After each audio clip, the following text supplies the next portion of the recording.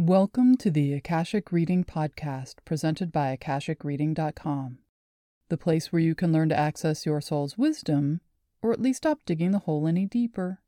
I'm your host, Terry Uktana, and today we'll be diving into how to determine whether the life you're living is meant to help you learn lessons and acquire skills, provide a means to practice and enhance skills you've already learned, or live a life of service as a fully accomplished practitioner of the skills you've acquired.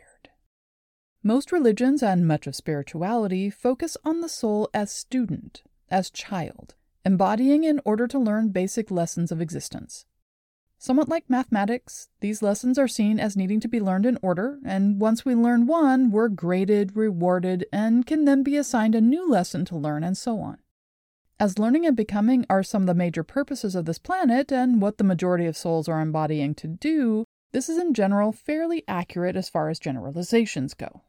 One thing to note is life is not math, so we don't need to learn one lesson at a time, and most people don't, just as we don't learn one and only one thing at a time when we're children. School is where we learn not only academic subjects, but social rules and dynamics, how to interconnect one-on-one with others our own age, as well as adults outside our social circle, and that the world is a much bigger place than the universe of home, which we have come to know, and that's just first grade. Also, there's a lot more to learning something than just getting it. The true test is in whether or not we can apply what we think we've learned. For example, in getting a driver's license, there's both a written and a practical exam.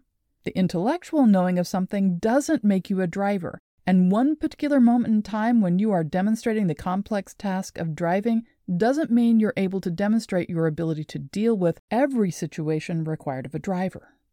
Therefore, we must go through both tests to be certified legal to drive.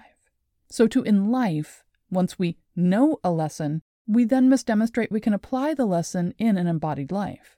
This may happen in the same life where we learned the lesson, but most often happens in subsequent lives.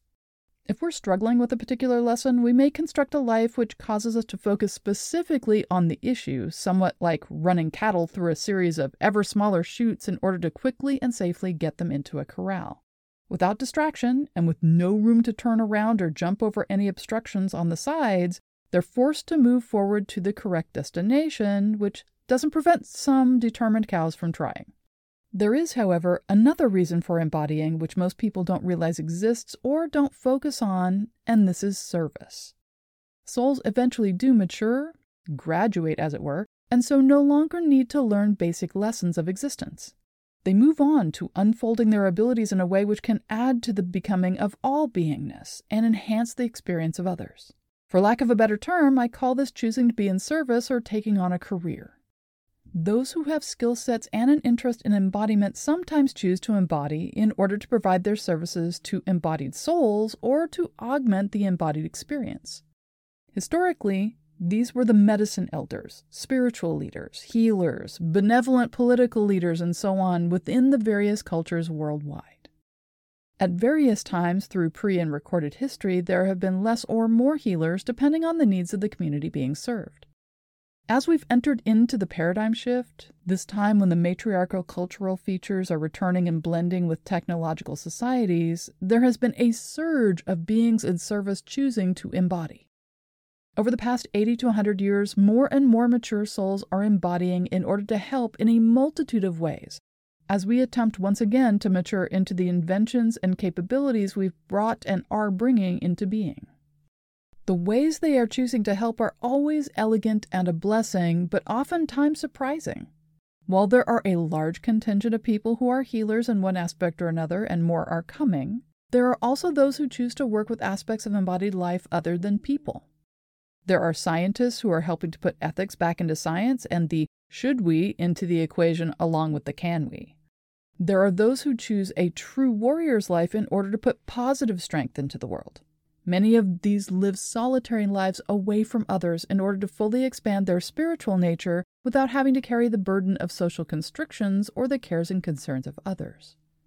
There are some mature souls who embody in order to provide enlightened parents to the new generation who are coming to embody this new version of matriarchal social interconnection. taking on other projects along the way which hone their skills, nurture their personal interests, or enhance their service in other areas. There are even contingents of mature souls who embody with the specific intent of forgetting everything about their true nature. They are neither here to learn nor to teach, but instead to radiate their beingness into the world, like the trees taking in nitrogen and exhaling oxygen.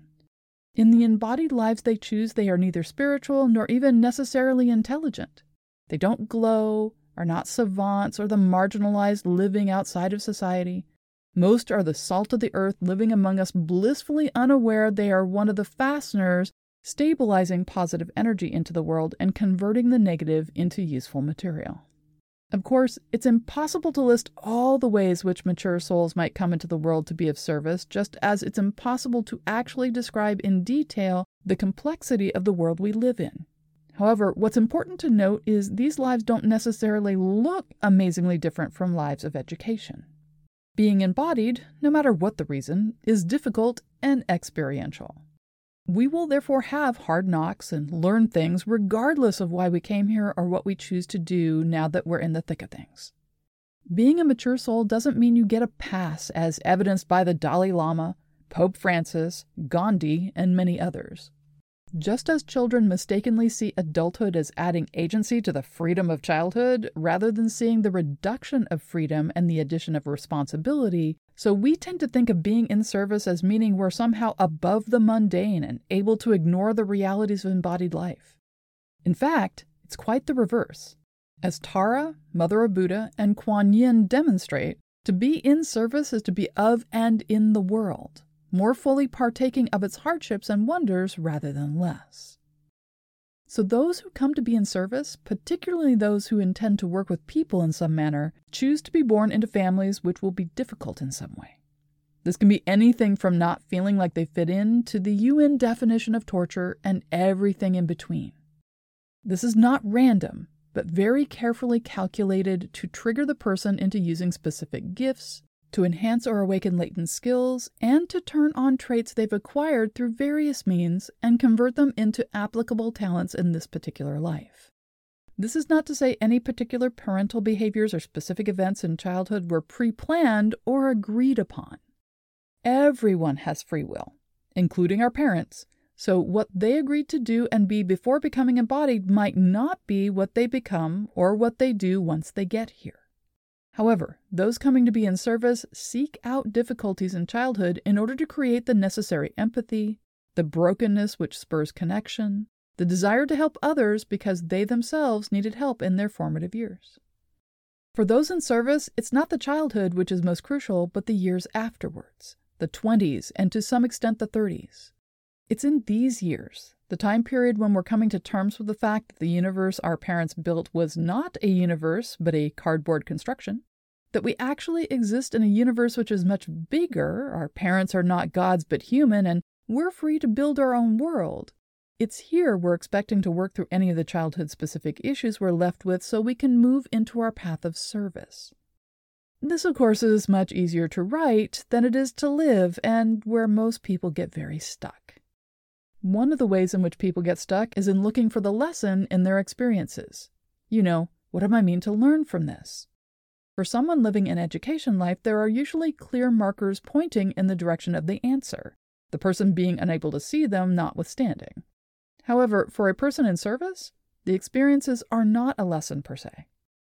Opening the door to the garage is not a lesson. It's a means of getting into the garage so one can access the vehicle parked there, or get into the things stored there, or use the tools in the workshop set up in the corner, and so on. Just because you have to get up, get the key, unlock the door, go through the door, then close it to keep the animals in and the cold out, doesn't have some amazing lesson involved. Although we as meaning makers can find metaphysical and philosophical meaning in just about anything. That's why the kiosk at the Metaphysical Fun Park has a dot with an arrow stating, "Why are you here?" Struggling to find the lessons in the events keeps people from the real goal, healing into them, moving beyond surviving into thriving, seeing them as the foundation for unfolding into their true nature here and allowing this to flow out to others. Often this need to find the lesson stems from a need to not feel our emotions, to not sink into the flexibility of balance and movement, or interconnected experience of the now, and instead to protect ourselves by being in control.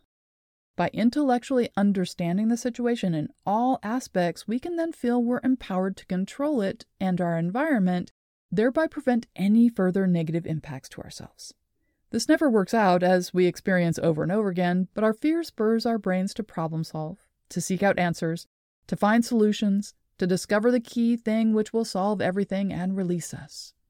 The problem being, those who came to be of service voluntarily came not to be released, but to delve deeply into this difficult thing called life. To not only live in it, but help others to do so healthily and successfully. If we're not up to our elbows in living, then we're missing the point. There are a variety of ways which we can remind ourselves of whether or not we came to live in service. One is having a calling or passion. If we've known since we were small we were meant to do something like write or dance or be a doctor or so on, then we more than likely came to live a life of service, and a very specific one our soul programmed in, so during embodied life we wouldn't mistake the direction we wanted to go in which we prepared our bodies for. Another way is that niggling feeling that there should be something more, that this life feels a bit empty and there's something which is nagging, something we're meant to do or be, if we could only just remember what it is. There are those who discover what they're meant to do as they brush up against information concerning it, whether through direct contact or by hearing about it from others. Our guides can help us remember this information, however, we often trip ourselves up by the way in which we ask. Most people construct their questions as if they're students requesting guidance from a teacher or authority figure, and of course, our guides are neither, and so they can't respond. We are responsible for our lives and how we implement them, exponentially more so once we're mature souls in service. So they can provide us information, whatever they have available, about what we had intended, but can't make choices for us or influence us into making one choice over another. It can be helpful to think of these situations like spelling bees. We're trying to figure out how something is spelled, and our guides can give us pronunciations, root languages, how to use the word in a sentence, but they can't spell it out for us. In many cases, they're working from a thesaurus and can't even choose the word we should spell, instead giving us a list of choices which will all work just as well depending on how we prefer to express ourselves. Meditation can help us find the path we wanted to walk, and many people experience this through a simple guided visualization, which asks them to see themselves 5 years from now. If you add in, what would my life look like if I were fully expressing my path to it, then the meditation becomes a way of seeing the most probable embodiment based on current choices and resources, therefore being rather powerful and often accurate. Another way to access this information is through your soul book. Section 5 details what service work the soul is doing, which is the bigger picture, while Section 6, at the beginning of the section, will have the service plans for the current life along with all the selection criteria. My class, Reading Your Akashic Record, the intermediate level, can help guide students through any lingering stuckness and into a deep understanding of their service and what possible paths they can choose in this life to implement it. Section 5 and 7 contain all the specifics of why we embodied and what we mean to achieve in this life. Sweat Lodge can also be helpful if one is held specifically for the purpose of bringing this information into focus, and the traditional Native American practices of Vision Quest allow a person to experience the details of who they intended to be here and how to manifest it in this embodied life. No matter what type of life we came here to live or the reasons for living it, we all learn new things. This life is experiential, and part of the attraction is the unique experiences it affords, which we can have nowhere else. There may be nothing new under the sun, but like snowflakes, each life is unique and brings into being unique expressions which enrich the all.